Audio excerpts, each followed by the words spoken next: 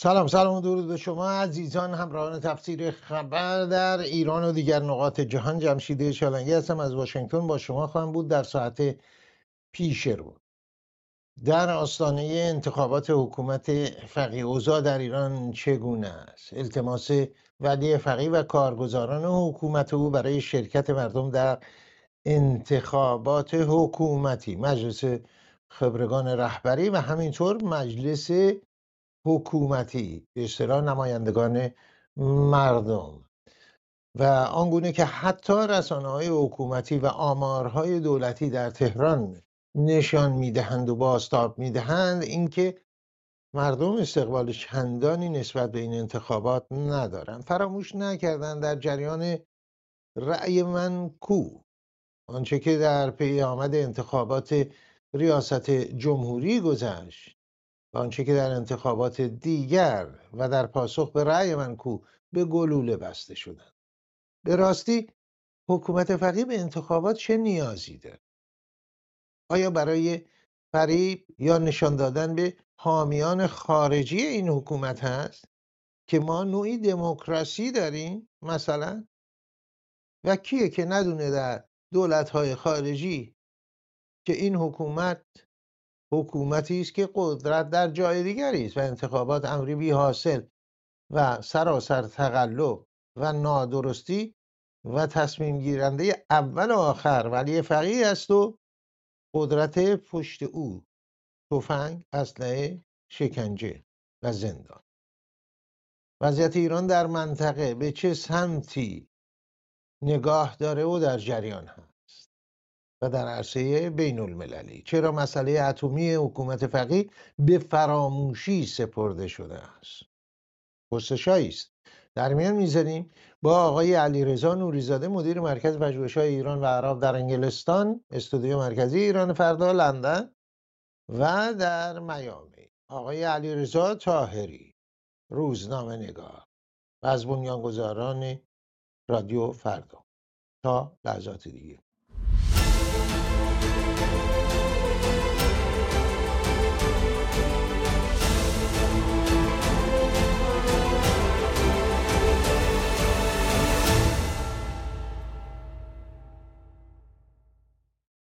خوش آمدید آقای نوری‌زاده لندن. با درود به شما جناب چالنگی و درود به دوست و همکار قدیم و ندیم آقای علیرضا طاهری و بینندگان تفسیر خبر به ویژه در خانه پدری. خب من اشاره کردم آقای علیرضا طاهری روزنامه نگار با سابقه سالیان طولانی در روزنامه اطلاعات به جای خود، اما بنیانگذاری رادیو فردا به اتفاق همکاران دیگه‌ای که داشتیم رادیو فردا رو آغاز کردیم، بنیان گذاشتیم، روانشون شاد. اونهایی که رفتن ژان خاکساد، خانم شیرین فامیلی، ایرج گرگین عزیز که رفتن و دوستان دیگه‌ای که هستن هر جا هستن تندرست باشن، بکتاش خمسپور و عزیزان دیگری که در این مسیر همکاری داشتن، خانم شهران تبری و همکاران نازنین دیگری. تعداد زیادی نبودیم، اسامی شاید از قلم افتاده باشه که خواهند بخشید. آقای طاهری خوش اومد. درود به شما، درود به علیرضای عزیز در لندن و درود به بینندگان عزیز شما. سپاس از شما از طرف بینندگان. آقای نوری‌زاده برگردیم به تهران. از میامی و لندن به تهران میریم و اینکه این انتخابات واقعا این اصرار و تأکیدی که میخوان انتخابات داشته باشن، حکومتی هست که پنهان هم نکرده با آنچه که دموکراسی خونده میشه زیاد میونه خوبی نداره. این یه موضوع غربی است، ولی برای چی میخواد واقعا؟ با درود دوباره حضورتون عرض کنم ببینید آقای چالنگی، آنقدر قضیه اینقدر آشور شده، خود آشپزم دیگه فقط به التماس افتاده دیگه. از این آش یک قاشق هم شده بخوریم، یک قاشق چایخوری هم شده بخوریم و بی حجاب بیاین، با حجاب بیاین، موی رنگ کرده بیاین، دامن کوتاه بپوشید، شلوار جین بپوشید، پاره پوره، یعنی اصلا براش دیگه مهم نیست. رژیمی که ادعا میکرد رهبرش ما آمدیم حالا زندگی شما رو درست کنیم، برای اخلاق شما رو هم درست کنیم، اسلام رو پیاده کنیم. بعد از 45 سال طبق آمارگیری خودشون تعداد مؤمنان به اسلام به شدت پایین اومده، تعداد مؤمنان به دین، اصلا اتئیستا بی خدایان تعدادشون زیاد شده، جدایی دین از سیاست یک اصل مهم شده، حجاب برای اکثریت مردم معنایی نداره. خب این دستاورد رژیم 45 سال است. من گاهی اوقات افسوس میخورم که این بهشتی که خمینی به مردم وعده میداد جهنمی بود و آنچه ما داشتیم در مقایسه با کشورهای منطقه بهشت بود.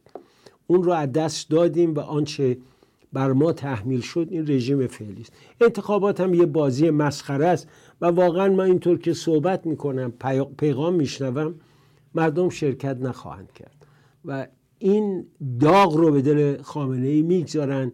در مجلسی که قرار آقازادش رهبر بعدی بشه، در این مجلس خبرگانش کسانی اونجا هستن که یا خوابن یا اینکه اصلا تو این دنیا نیستن و بعدم خودشون میان میگن ما وظیفمون مشورت دادنه.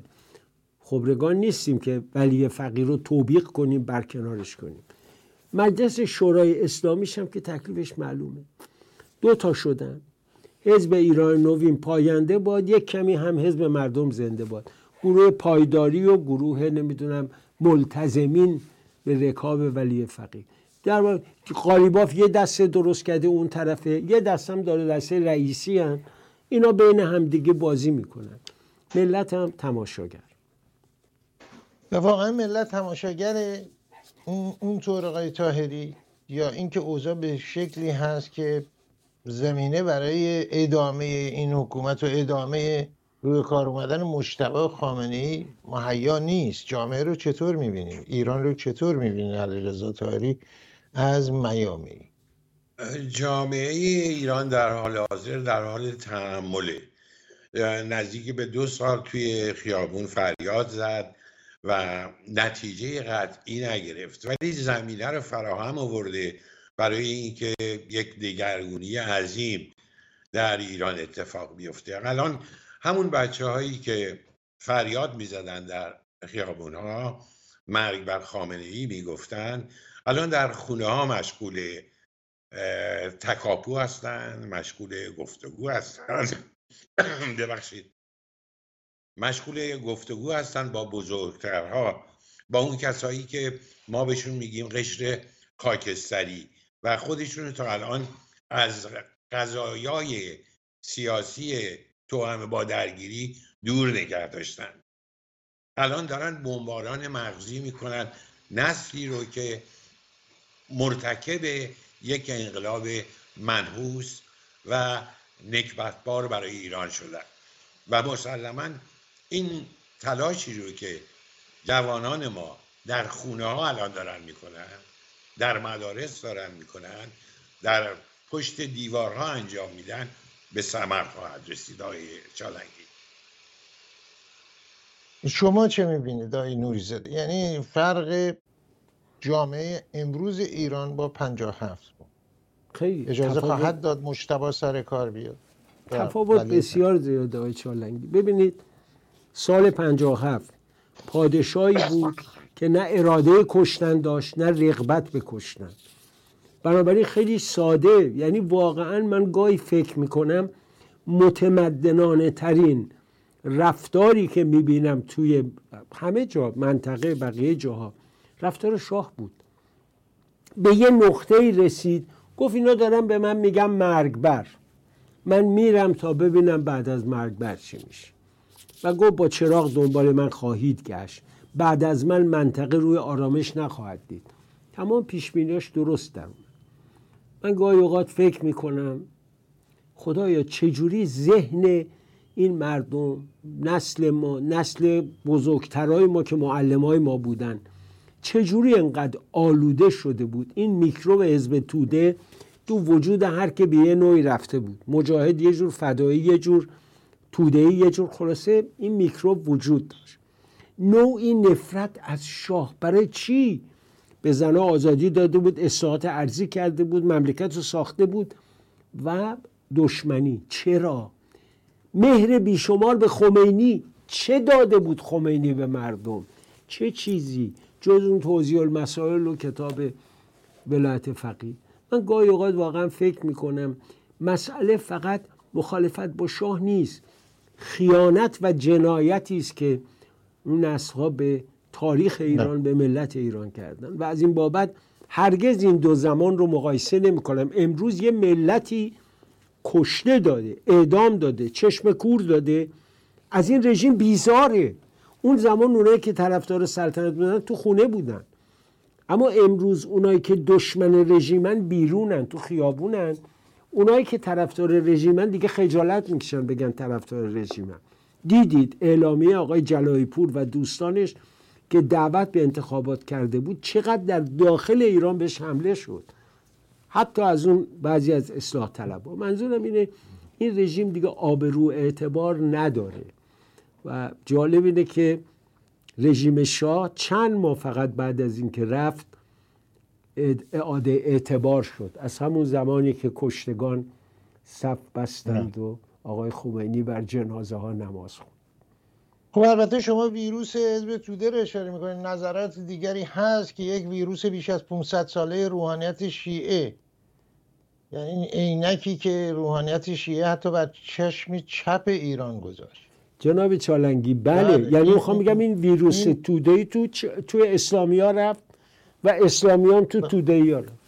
و مقدمه بر اون البته باز من بر همین نظر هستم که این آخوند بود که حتی چپ ما به عنوان شمر و یزید میدید اوضاع رو. متاسفانه همه همین بود، این مخالفت، وگرنه خود شوروی اولین کسی بود که اصلاحات رضا شاه رو پذیرفت و حکومت رضا شاه رو به رسمیت شناخت و بقیه موضوع. حزب توده نقش داشت، منتها مصیبت از اونجا آغاز شد که آخوندها در عرصه سیاسی ایران فعال و فعالتر شدن. موضوع وسیع است، روزی باید بهش پرداخت به طور سمینار و بقیه موضوعات.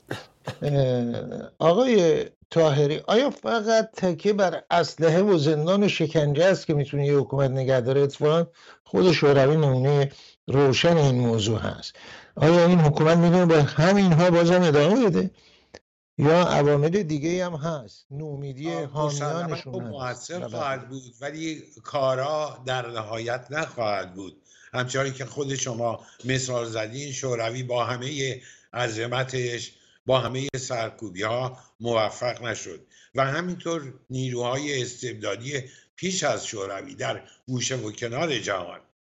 اگر قرار بود که حکومت های استبدادی صرفاً با کشتار، با زندان، با شکنجه برپا بمونن، الان یک دنیای دیگه ای داشتیم که فرض کنید همکنون نواده های قویلای قاآن در ایران حکومت میکردن. نه، عوض میشه.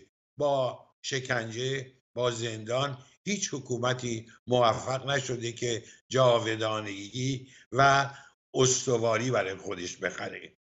سرانجام این حکومت ها نابودی و سرنگونی. آقای چالنگی، و این سرانجام که همونطور که آقای طاهری هم اشاره کرد، خب تاریخ داره نشون میده، اینو دیدیم از شوروی گرفته تا جای دیگه. آقای نوری زاده، به نظر میرسه این بازتاب شکست انتخاباتی، یعنی پیشاپیش گزارشایی که میبینیم، آماری که در تهران هست، همه اینا نشون میده که در اردوگاه حکومته، یعنی اون ور خیابون، نشون میده که به قول معروف یک ریزشی هم در داخل خود دستگاه حکومتی روی داده و در حال روی دادنه. اینو چطور ارزیابی میکنید؟ چطور میبینید وجود یا عدم وجودشو و بعد اهمیتشو؟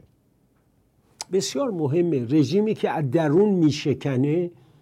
من روزی که دیدم آقای شهرستانی اومد دست خمینی رو بوسید به عنوان شهردار تهران، در زمانی که دکتر بختیار پرونده سوء استفاده ها در خرید تریلی ها رو به میدان آورده بود، واقعا اون روز احساس کردم که بس خیلی خرابه. برای اینکه پشت پرده آقای قره‌باقی، آقای فردوس مشغول لاس زدن بودن، ببخشید این طرف هم آقایون میمدن و تسلیم میشدن. الان هم همین. شما ببینید مهدی نصیری یک نماد مسلم خمینیسم در ایران بود. روزی که به روزنامه کیهان رفت و تیم آقای خاتمی رو بیرون کردن، به گفته همکارانش غیر قابل تحمل بود و خود ماها یادمونه که چیا علیه ماها منتشر میکرد.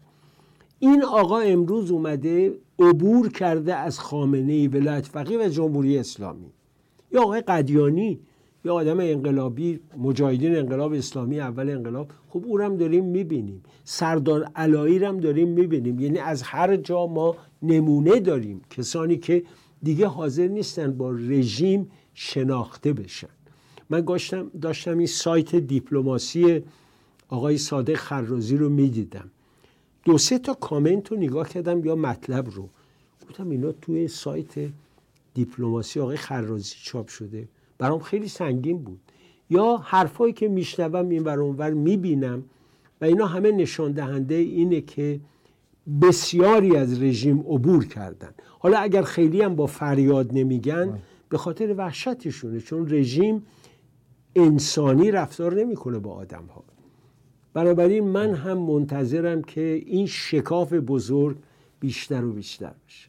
براتون سنگین بود یعنی چی؟ این کامنت ها رو میشه اشاره کنید؟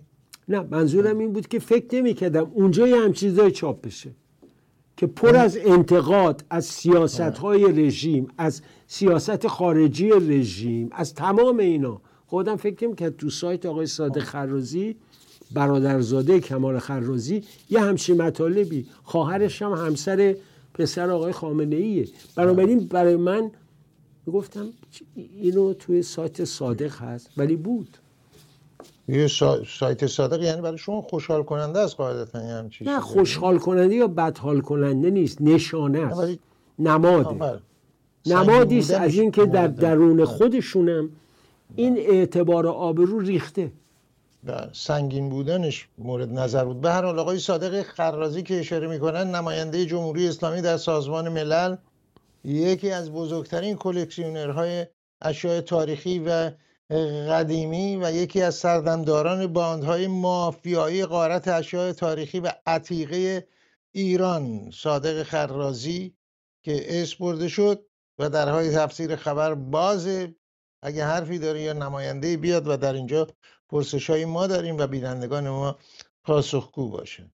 و قرآن‌های خطی او مشهور هست که کلکسیونی داره و مجموعه دیگه که هیچ ابایی هم نداشته بخشی از کلکسیون خودش رو در برابر دوربین‌های حکومتی هم قرار داد و همین باند مافیایی که هست خب سر جای دیگه داره. همونطور که آقای صادق طباطبایی غارتگر بخش بزرگی از سکه‌های ایرانی بود که یکی از افراد اون رو در پاریس تصادفاً ما باش برخورد کرد، افراد باند صادق طباطبایی رو. خب آقای طاهری بفرمایید که در این دولت‌های بیرون از ایران، باز قبل از هر چیز من تأکید کنم هیچ کس یا دست کم من منتظر نیستم دولت‌های دیگه بیان این حکومت‌ها رو بردارن عوض کنن و بگن برگردونن ایران رو به خود ایرانیه. اما این اوضاعی که آقای نوری زاده اشاره کرد، شما اشاره کردید، دولت‌هایی که هنوز حمایت میکنن از جمهوری اسلامی، آخرین اطلاعاتی که شما دارید آیا نگاهشون به این حکومت نگاه به حکومتی است که ادامه داره یا یک مقدار متوجه این نکته شدن که هیچ پایگاه قدرتمند دیگه در میون مردم نداره، در داخل خودش هم در حال فروریزی است، یا چه هست؟ از شما میشنم. مسلماً متوجه شدن آقای چالنگی، ولی مسئله اینه که اول از همه خود مردم ایران باید اقدام اصلی رو انجام بدن تا دولت‌های دیگه دنبالشون بیان. قدم‌های اول در جنبش مهسا ژینا امینی برداشته شد، باید منتظر قدم‌های دیگه بود تا دولت‌های خارجی هم بیشتر و بیشتر متوجه بشن که واقعاً مردم ایران خواستار دگرگونی در مملکتشون هستن. هنوز این احساس رو من نمیبینم در دولت‌های خارجی که به این نتیجه رسیده باشن و در نتیجه فعلا وضع موجود رو تحمل میکنن تا مرحله بعدی ببینن که چه خواهد شد و این به عهده مردم ایرانه، به عهده هنرمندای ایرانه، به عهده نویسندگان ایرانه، به عهده دانشجویان ایرانه، به عهده کارگران ایرانه، به عهده مادران ایرانه و این جنبش شروع شده و مراحل ابتداییش رو داره طی میکنه و با سرعت هرچه بیشتر به اعتقاد من داره پیش میره تا به مرحله سرنگونی این رژیم نکبتبار برسه. 45 سال بس است. خب شاید میبینن و همه اینایی که شما گفتید باید انجام بشه تشخیص دادن از طریق آدماشون که در ایران دارن، سفارتخونه ها، از طریق آدم هایی که تا بیخ ریش خامنه ای دارن در بیت رهبری و جاهای دیگه، ولی همچنان میبینن وجود یه همچین حکومتی به نفعشون هست. شاید این باشه، چون از خیلی از دیکتاتورهای خونریز هم ببینید ثروت دنیا آقای چالنگی محدوده. اگر یک ایران موفق، اگر یک ایران سربلند برگرده به سر سفره ثروت دنیا، سهم خواهد برد. این سهم از کی خواهد گرفت؟ از کسانی که الان منتفعند، نفع میبرند از اون. در نتیجه تا اونجایی که ممکنه بهتری که ایران بر نگرده سر این سفره. این سفره هم غذاش محدوده و اگر ایران هم بیاد سهم بخواد، خب به ضرر کسیه که رون مرغ رو میخوره، چلو کباب رو میخوره و ترجیح میده خورده ریزها رو به دیگرون بسپاره. جز این هیچ چیز دیگه ای نیست. خب آقای نوری، توجه به همین موضوعی که آقای طاهری اشاره کرد، من این نظر رو باید به حسابش اشاره میکنم که خیلی ها به این نظرم دارن که از همین زاویه کشورهای منطقه، کشورهای عرب جنوب خلیج فارس، از عربستان گرفته تا کویت و کشورهای دیگه، امارات به خصوص، اینا مایل نیستن یه ایران قدرتمند اقتصادی سیاسی وجود داشته باشه، به وجود بیاد یا برگرده ایران به وضعیت قبلش. این نظر رو شما تا چه اندازه منطبق بر واقعیت میدونید؟ این زیاد، چون به هر حال دائم در گفتگوی ما تو تلویزیوناشون و تو جاهای دیگه، من باور ندارم. امروز دردسر جمهوری اسلامی برای عربستان سعودی خانه برانداز بوده. دردسر جمهوری اسلامی علاوه بر کارهای تروریستی چقدر بر هزینه‌های عربستان افزوده. همین بازی که الان در غزه راه انداختن، خب این به ضرر مطلق عربستان یا دریای سرخ.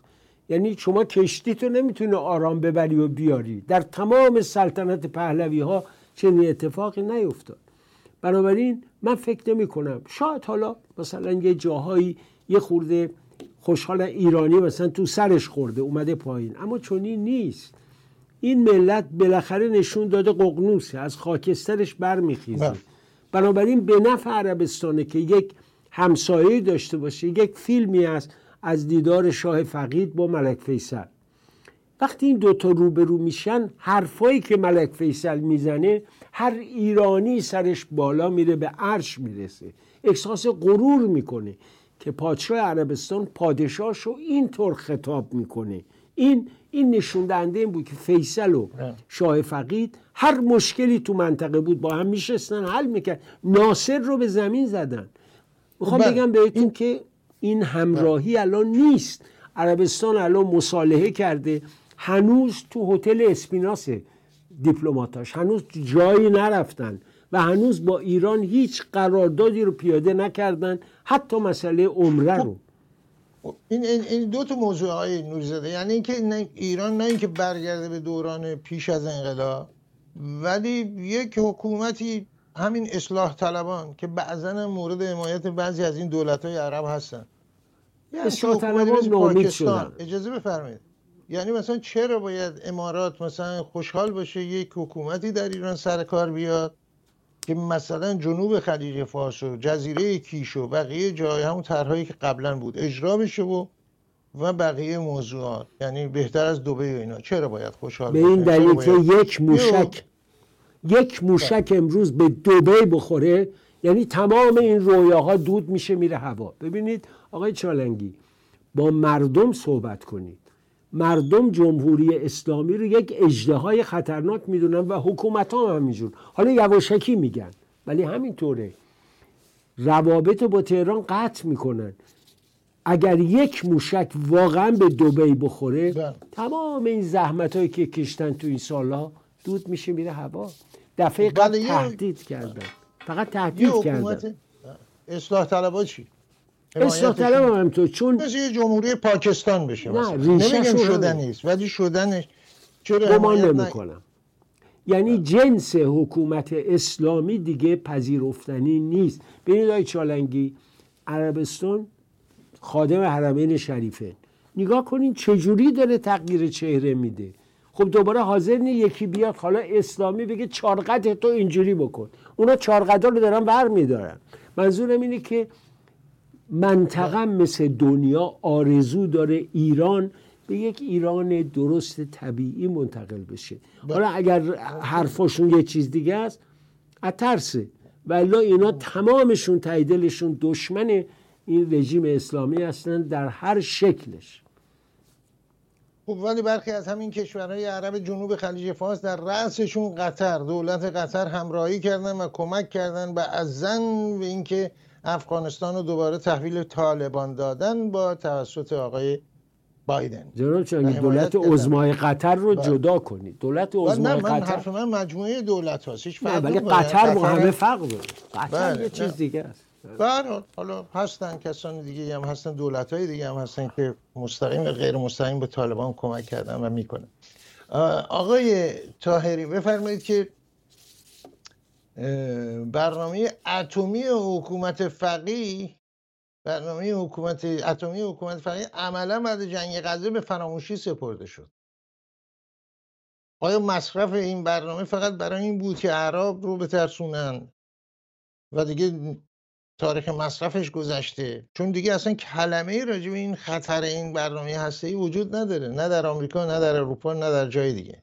شما چه می‌بینید؟ خب معمولا وقتی که یه خبر مهمتر میاد اخبار دیگه تحت شعاع قرار میگیره، ولی این به معنای اون نیست که به کل نگرانی جامعه بین‌المللی از برنامه اتمی ایران از بین رفته. از طرف دیگه چون آمریکا در آستانه انتخابات ریاست جمهوری هست و بسیار این انتخابات حساسه، خب طبیعیه که مسئله اتمی ایران تا حدی به حاشیه رفته، ولی این به این معنی نیست که در اتاقهای فکر و در دیپلماسی کشورهای به خصوص غربی این قضیه فراموش شده باشه.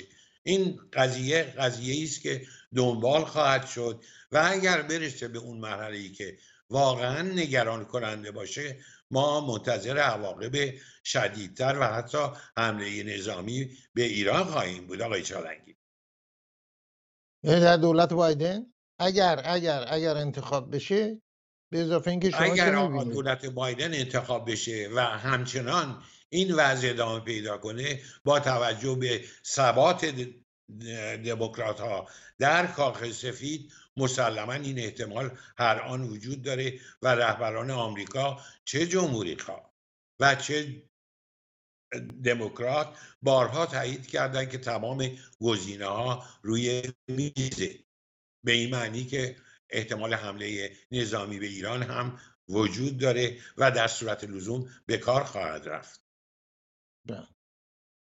خب آقای نوزاده در جنوب خلیج، امیدوارم که زودتر این قضیه حل شه. برمیگردیم آقای طاهری به انتخابات آمریکا. من پرسشی دارم از شما که میدونم به طور دقیق دنبال میکنید. آقای نوری‌زاده، این مسئله در جنوب خلیج فارس چی؟ آیا همچنان موجب نگرانی هست؟ و این هم در پرانتز بگیم آقای نوری‌زاده اشاره کرد در عربستان در ماه رمضان مقرراتی رو به اجرا گذاشتن برای اولین بار. این کم کردن یا نبودن بلندگوها در مساجد هست و مزاحمتی و ریاکاری که از این بابت اجرا میشد در بسیاری از کشورها و این نکته جالبی است و بقیه اموری که هست. بفرمایید.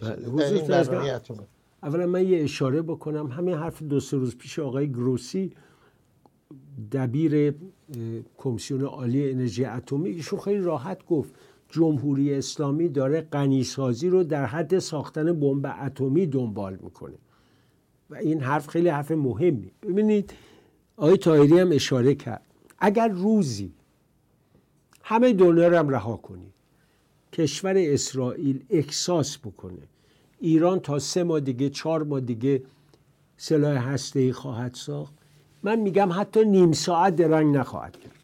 یعنی تمام نقشه ها هم دارن، از رنگ پیژامه رهبر رو دارن تا سازمان انرژی اتمی و تشکیلات اتمیش، همه رو دارن، زیرزمینی و رو زمینی، و حمله خواهند کرد. یعنی برای اسرائیل تولید سلاح هسته‌ای از سوی جمهوری اسلامی این نابودی مطلق، چون بدون بمب اتمی دیدید حماس شکر شکم یک زن باردار رو دریدن. خب این آدم نمیتونه تصور کنه، اما کردن. یعنی نشون دادن به اندازه هیتلر این آمادگی رو برای نابودی یهودیان داره. خب اسرائیل متوقف نخواهد شد. حالا آقای بایدن اگه خوابم باشه بیدارش میکنن و بهش میگن چنین اتفاقی افتاد. و تو امریکا فقط بایدن نیست که تصمیم میگیره، امریکا دولت مؤسساته، در اونجا تشکیلات وزارت دفاع، CIA، شورای امنیت ملی، اینا همه حضور دارن، مطبوعات، رسانه ها، بنیادهای مختلف. و من اعتقاد دارم که سید علی خامنه‌ای خواب داشتن سلاح هسته‌ای رو به گور خواهد برد و چنین اتفاقی هرگز نخواهد افتاد. یعنی این نگرانی همچنان در کشورهای عرب خلیج فارس وجود داره نسبت همه بالاترین نگرانیشونه، چون میدونن جمهوری اسلامی اگر سلاح هسته‌ای داشته باشه، حالا اسرائیل هم میره میزنه، آثار این زدن در زندگی اونا هم ظاهر میشه. به اضافه اینکه جمهوری اسلامی اگه سلاح هسته‌ای داشته باشه تهدید خواهد کرد. این رژیمی است که فقط به دنبال سلاح هسته‌ایه. وکالتی‌ها رو امتحان کرد، موشک‌ها رو، پهپادها رو، همه رو امتحان کرد، ولی الان دنبال سلاح هسته‌ایه. من واقعا آقای چالنگی 30 سال پیش تو مقاله نوشتم و بارها گفتم که آقا این رژیم دنبال سلاح هستی. میگن آقای خامنه‌ای گفته ممنوعه. نخیر، آقای خامنه‌ای تولیدش رو نگفته ممنوعه، گفته استفادهش. اونم توجیه میکنه دشمن داره، ما هم باید داشته باشیم. دشمن ما اسرائیل 250 تا داره، حالا ما 2 تا داریم. اینا رو هم بلدن توجیه کنه. آخونده معمولا توجیهات هم همیشه با اشاره به نامه مالک هشتر هم میشه. بله، در اشارات که در اون نامه چقدر بی ربط اون نامه، تا اون نامه رو هم بخونیم. من به یکی از این حضرات همون اوایل میگفتم آقا شما یک نامه از یک استاندار فرماندار امپراتوری روم در روم باستان به من نشون بده که به فرماندارش نوشته باشه دارید میرین اونجا ظلم کن، پول یتیم بخور فلان. لابد از همین چیزا مینوشه. حالا این نامه راست دروغه به جای. خب آقای طاهری، من مطمئنم شما در کنار اقیانوس هم که هستید، در فلوریدا همچنان سودوکو رو برمی‌دارید و سودوکو حل کردن دیگه نیست و مجبورات حتما. چون یکی از تفریحات من در کنار اقیانوس، من اینجایی که هستم اسمش گذاشتم میان دو آب. یه طرفم اقیانوسه، یه طرفم خلیجه، در شهر هالیوود. و سودوکو هم البته حل میکنم. معلومه اونجا به هر حال کنار آب میرید به اصطلاح. اصلا من وسط آبم. من در میان دو آبم. خب میان دو آب ممکن نزدیک نباشید، یعنی به هر حال نزدیکین، اینطور من فهمیدم. برای من مطمئن ازم اونجا خبران هم دنبال میکنید. شما چی میبینید در جریان انتخابات؟ بعد نیست از زبان شما بشنویم یک گزارش و مطلب و نگاه به آنچه که در عرصه انتخاباتی آمریکا میگذره که همینطور با قدرت تمام علیه ترامپ دارن اقدام میکنه، از این دادگاه به اون دادگاه. ولی خب در اینجا به هر حال مردم مهمترین هستن و رأی مردم مهم هست، نمیشه خوابید. ولی در انتخابات آمریکا اصولا تا ماه‌های آخر واقعا نمیشه پیش بینی قاطع کرد. هر آن ممکنه یه اتفاقی بیفته. اما اگر که در شرایط فعلی بخوایم بسنجیم، مسلماً آقای ترامپ با پیروزی چشمگیر از میدان رقابت با آقای بایدن بیرون خواهد آمد. در این تردیدی نیست. آقای بایدن نشون داده که خوابالوه. حافظه نداره و دچار کهولت سنه. در نتیجه و از طرف دیگه مسائل اقتصادی هم فشار شدید به مردم آورده، قیمت بنزین بالاست، قیمت مسکن ناگهان چندین برابر شده و به طور کلی مردم از حکومت آقای بایدن راضی نیستن و دوران آقای ترامپ رو ترجیح میدن به دورانی که الان دارن. این نظر منه و اگر الان انتخابات بشه مسلما همین الان آقای ترامپ پیروز نهایی خواهد بود. و این بخت آقای ترامپ رو به اصطلاح باید منتظر رأی مردم باشیم و البته اقدامات حزب دموکرات هم همچنان در جریان هست، نیست آقای طاهری؟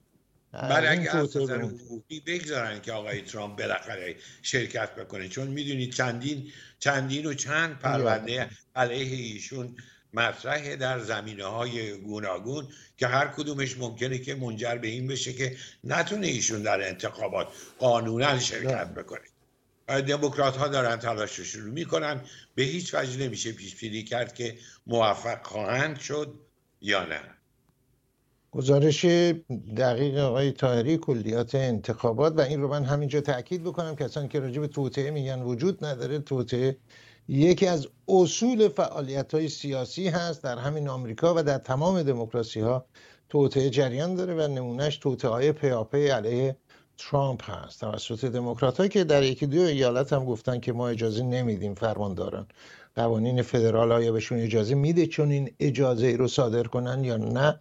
این هم یکی از موارد بحث هست در آمریکا. گفتگو میکنیم با آقای علیرضا طاهری و آقای علیرضا نوری زاده. دو علیرضا در دو مکان مختلف دارای سابقه مشترک، هر دو در روزنامه اطلاعات پیش از انقلاب و هر دو در عرصه رسانه‌های فارسی زبان پس از انقلاب.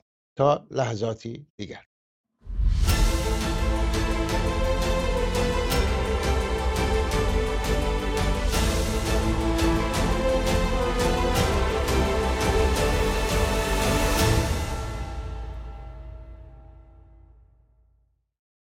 آقای نوری‌زاده، یکی از مسائل مهم خاورمیانه الان بعد از 124,000 پیامبر مسئله جنگ غزه است که می‌بینیم به طرز غم‌انگیزی ادامه ده با عملیات تروریستی 7 اکتبر سازمان حماس، لم دادن برخی از رهبران حماس در قطر و درگیری و بسیاری از مردم غزه با حماسی‌ها در خود غزه.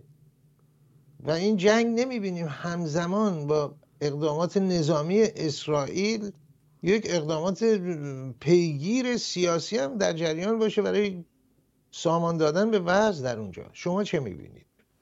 بله، آقای امیر عبداللهیان بعد از توری که در لبنان و سوریه داد و در لبنان واقعا بالاترین اهانت‌ها بهش شد.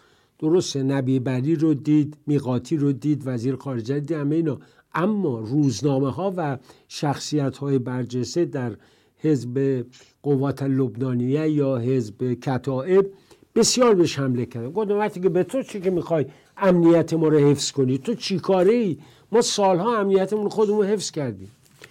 آقا برگشت رفت قطر، رفت در قطر هم اونجا صحبت کرد، ژست آشتیجویانه گرفت که بله ما میخوایم آتش بس برقرار بشه. بعدم رفت اسماعیل هنیه رو دید، یه 2 ساعتی نشست با اون عربیش باش حرف زد. حالا منظورم اینه که ببینید جمهوری اسلامی یکی از موانع برقراری آتش بسه، صدها میلیون دلار خرج کرده. یکی از مسئولان اصلی کشتن 26,000 فلسطینی که تو شمالا گناهکار بوده، بیگناه 90% شونه، 85% شونه، زن و بچه و کودک و غیره، نوزاد. من نگاه میکردم به این تصاویر، اصلا انسان نمیتونه نگاه کنه. و بعد آقای نتانیاهو هم که پاشو توی کفش کرده و حاضر نیست که آقا بالاخره یه نقطه رو بذار، نقطه وسط که دو طرف بین. حماس هم تا زمانی که موشک داره، هنوز پهپاد داره اونجاست، نمیگذارد این مردم روی آرامش ببین. حالا رفتن به رفح. شما رفح رو میدونی بغل مرز مصر. قبلا فلسطینی مریض بود میرفت از اونجا وارد مصر میشد، عمل میکرد، برمیگشت. دانشگاه میرفت اونجا درس می‌خوند، 3 ماه بار برمیگشت به غزه. امروز مصریان ناچار شدن دیوار بتونی بگذارن، میترسن 500,000 فلسطینی بریزه توی صحرای سینا، مصر چه کنه؟ و اسرائیل هم میخواد دلو بیرون کنه. همه هدف آقای نتانیاهو اینه. مگه 70 سال پیش فلسطینی رو بیرون کردن شعله استقلال خواهی خاموش شد؟ فلسطینی تو برزیل مطب داره، معاون رئیس جمهوری هنوز به یاد فلسطینه، از یادشون نمیره. بنابراین من معتقدم راه حلی که مصر رو عربستان و حتی آمریکا پیشنهاد کرده دنبالشه، یعنی 2 دولت، باید انجام بگیره. شما اگر 2 دولت رو به تصویب رسوندید، اسرائیل قبول کرد، بازی رو از دست جمهوری ولایت فقیه و حماس و غیره خواهید گرفت. چون این مردم زندگی میخوان، آرامش میخوان. آخه چقدر چند تا پدر بزرگ و پدر و بچه نابود بشن، خونهشون رو اسرائیلیا بگیرن، آبادی نشین درست کنن. چقدر بالاخره یه روزی باید اینا به سامان برسن و من میدونم خواهند رسید. خب آقای طاهری، این نظریه یا پیشنهاد 2 دولت بوده از زمان طولانی تر. آقای نوری زاده هم اشاره کرد از زمان کلینتون و شاید هم پیشتر، اما از درون این 3 دولت شد، یعنی یکی غزه، یکی هم رام الله. حرف من این هست و الان هم به اینجا رسیدیم که میبینیم چه فاجعه است، چه فاجعه بزرگی است برای هر دو طرف، برای اسرائیلیا و فلسطینیا. کودکان نازنین 2 طرف اینور کشته شدن، سر بریده شدن، اونورم هر روزه کودک نازنینی که به دنیا میاد در غزه، کودک فلسطینی هم بمباران شده یا هرچی میبینیم و بسیار غم انگیز. چه تلاشی میشه کرد که واقعا این بایدن خواب‌آلودم که آقای سیسی رو میگه رئیس جمهور مکزیک، عبدالفتاح سیسی. ونزوئلا. چه بله. تلاشی واقعا میشه که نمیبینیم؟ یه تلاش پیگیر سیاسی. رفتن در قاهره نشستن قطری ها، بلینکن و مصری ها و اینا، ولی خب طرفی که خیلی جدی دنبال قضیه از مصر هست، اونم به خاطر اینکه واقعا درگیره به نه. شما چه میبینید؟ والا مشکل فلسطین شناسایی صرفا کشوری به اسم فلسطین نیست. مشکل از اونجا شروع میشه که این فلسطین کجا هست و چه مرزهایی داره. فلسطینی ها اصرار دارن که برگردن اسرائیلیا به مرزهای پیش از جنگ 6 روزه، ولی خب اسرائیل اینو قبول نداره. تا این مشکل حل نشه، خب این مشکل هم همچنان ادامه خواهد داشت. متاسفانه همچنان کودکان از 2 طرف کشته میشن، زنان کشته میشن و آخر عاقبتش واقعا روشن نیست. همزمان این جنگ غزه نشون داد که اسرائیل توانایی تحمل یک جنگ فرسایشی رو هم داره. در جنگ‌های پیشتر کاری که ارتش اسرائیلی میکرد برق‌آسا و به صورت عملیات جراحی بود. خیلی کوتاه و قاطع دشمن رو به زانو در می آورد. ولی الان نشون داده که در جنگ فرسایشی هم موفقه و خود این فرسایشی بودن جنگ و موفقیت اسرائیل تا کنون مسلماً باعث میشه که فلسطینی ها هم برگردن و کارنامه خودشون رو مرور بکنن و از اون بلند پروازی هایی که میتونه مانع از ایجاد کشور فلسطین بشه تا حدی کوتاه بیاد. خب این جنگ فرسایشی که میگید موفق بوده اسرائیل، از یک طرف هم اون حمایت بین المللی که از اسرائیل میشد عملا یک مقدار زیادی کم رنگ شده با اقداماتی که ارتش اسرائیل کرده، درست یا نادرست من وارد اونش فعلا نمیشم. یعنی با اقدامات نظامی اسرائیل چندان سودی از این بابت نبرده اسرائیل. برده؟ بله، به خاطر اینکه این جنگ فرسایشی اشاره کردم طول خواهد کشید و کم رنگ شدن کمک‌های بین‌المللی هم اثر چندانی که در حد سرنوشت ساز باشه نخواهد داشت. آقای چالنگی، ارتش اسرائیل داره یک عملیات جدیدی رو انجام میده که ممکنه که سالها طول بکشه و آماده این هست و نشون داده که میتونه این کارو بکنه با یک نیرویی که به هیچ وجه یک نیروی منسجم ارتشی و یک کشور نیست، داره جنگ چریکی میکنه در واقع و در این کار هم تا کنون به نظر من موفق بوده اسرائیل با بیش از 30,000 کشته‌ای که تولید شده و متاسفانه بله متاسفانه آینده. بله آقای نوری زاده، ولی اون طرف قضیه حماس و حامیانش هم میتونن یه اداره بکنن. ما به یه پیروزی‌های دست کم تاکتیکی دست پیدا کردیم یا استراتژیک حتی. یعنی این روند عادی سازی روابط اسرائیل و کشورهای عرب رو که از خیلی قبل شروع شده متوقف کردیم. این خواست جمهوری اسلامی بود. حتی قبل از عملیات تروریستی 7 اکتبر هم خامنه ای و هم ابراهیم رئیسی همینجا تو سازمان ملل گفتن این روابط آینده‌ای نداره. بعدش هم این عملیات تروریستی. آیا یکی از راه‌ها این نیست که به جای این جنگ غزه این مسئله فلسطین رو که یک موضوع تجارت سیاسی و تجارت مالی بوده برای کشورها دولت‌های دیگه و الان در دست حکومت‌های مثل ایران به این مسئله توجه کنن؟ آیا راه حل نمیتونه این باشه؟ و قطر حامیش هست. ما می‌بینیم مثلا قطر مطرح نیست در این ماجرا، در صورتی که تکیه‌گاه اساسی حماس هست، یکی از دو تکیه‌گاه.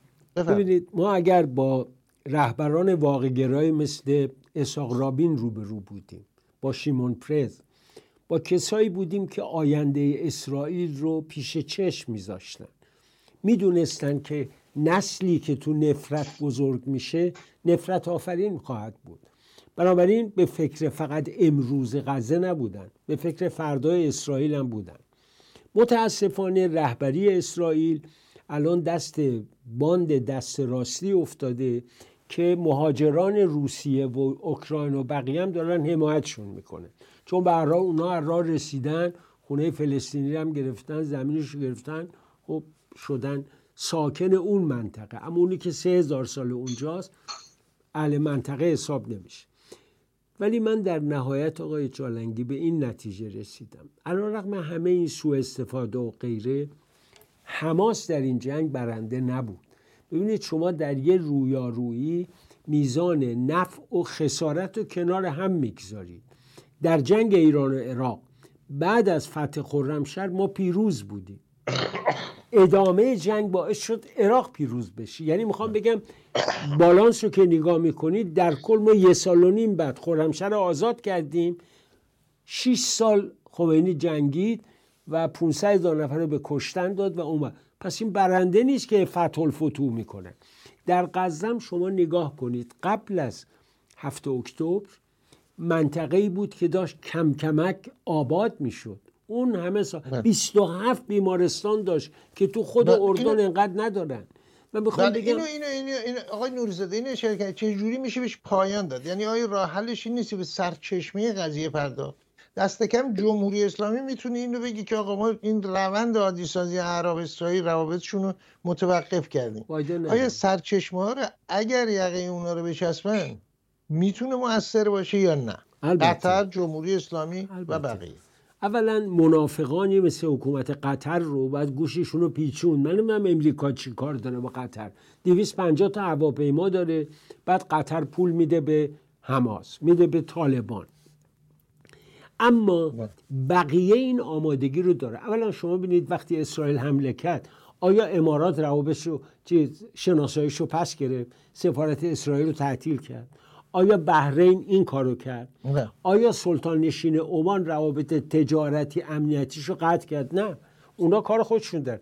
عربستان هم تماسهاش رو قطع نکرده هنوز و رسما هم اعلام میکنه، میگه راه حل 2 دولت و اسرائیل بپذیره ما روابطمون رو کامل برقرار میکنیم.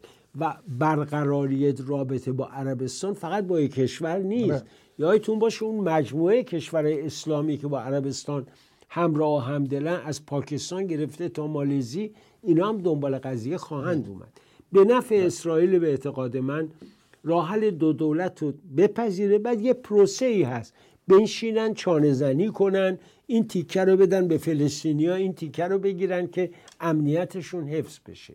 باید این راه حل انجام بشه. یادتون شما بیروت بودید در کنفرانس سران عرب، مرگ عبدالله راحل به قول خودشون این پیشنهاد یادتون اونجا ارائه کرد و اون طرح صلح یعنی از 2002 تا حالا همینجوری رو هواست.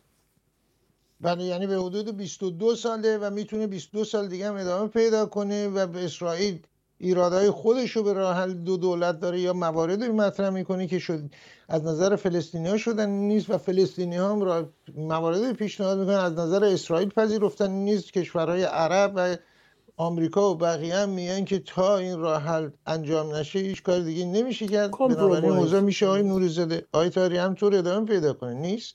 آیا راه حل این نیست که مسئله فلسطین آیا راه حل این نیست، اجازه بفرمایید، که این مسئله فلسطین رو یک بار برای همیشه تبدیل به یک مسئله کاملا فلسطینی کنن که یه ملتی هستن، یه مردمی هستن، یه کشوری میخوان. مثل این همه جنگ در کشورهای دنیا بوده بالاخره تموم شده و دست دولت‌های دیگه درش بیارن. رهبران فلسطینی یا اجیر شده ایدئولوژی های حاکم در منطقه بودن یا اجیر شده دولت های پولدار و الان هم به حماس جمهوری اسلامی. راه حل آیا این نیست یا نمیتونه بخشی از راه حل باشه؟ های تاریخ کوتاه بفرمایید. مسلماً میتونه بخشی از راه حل باشه ولی تمام راه حل نیست.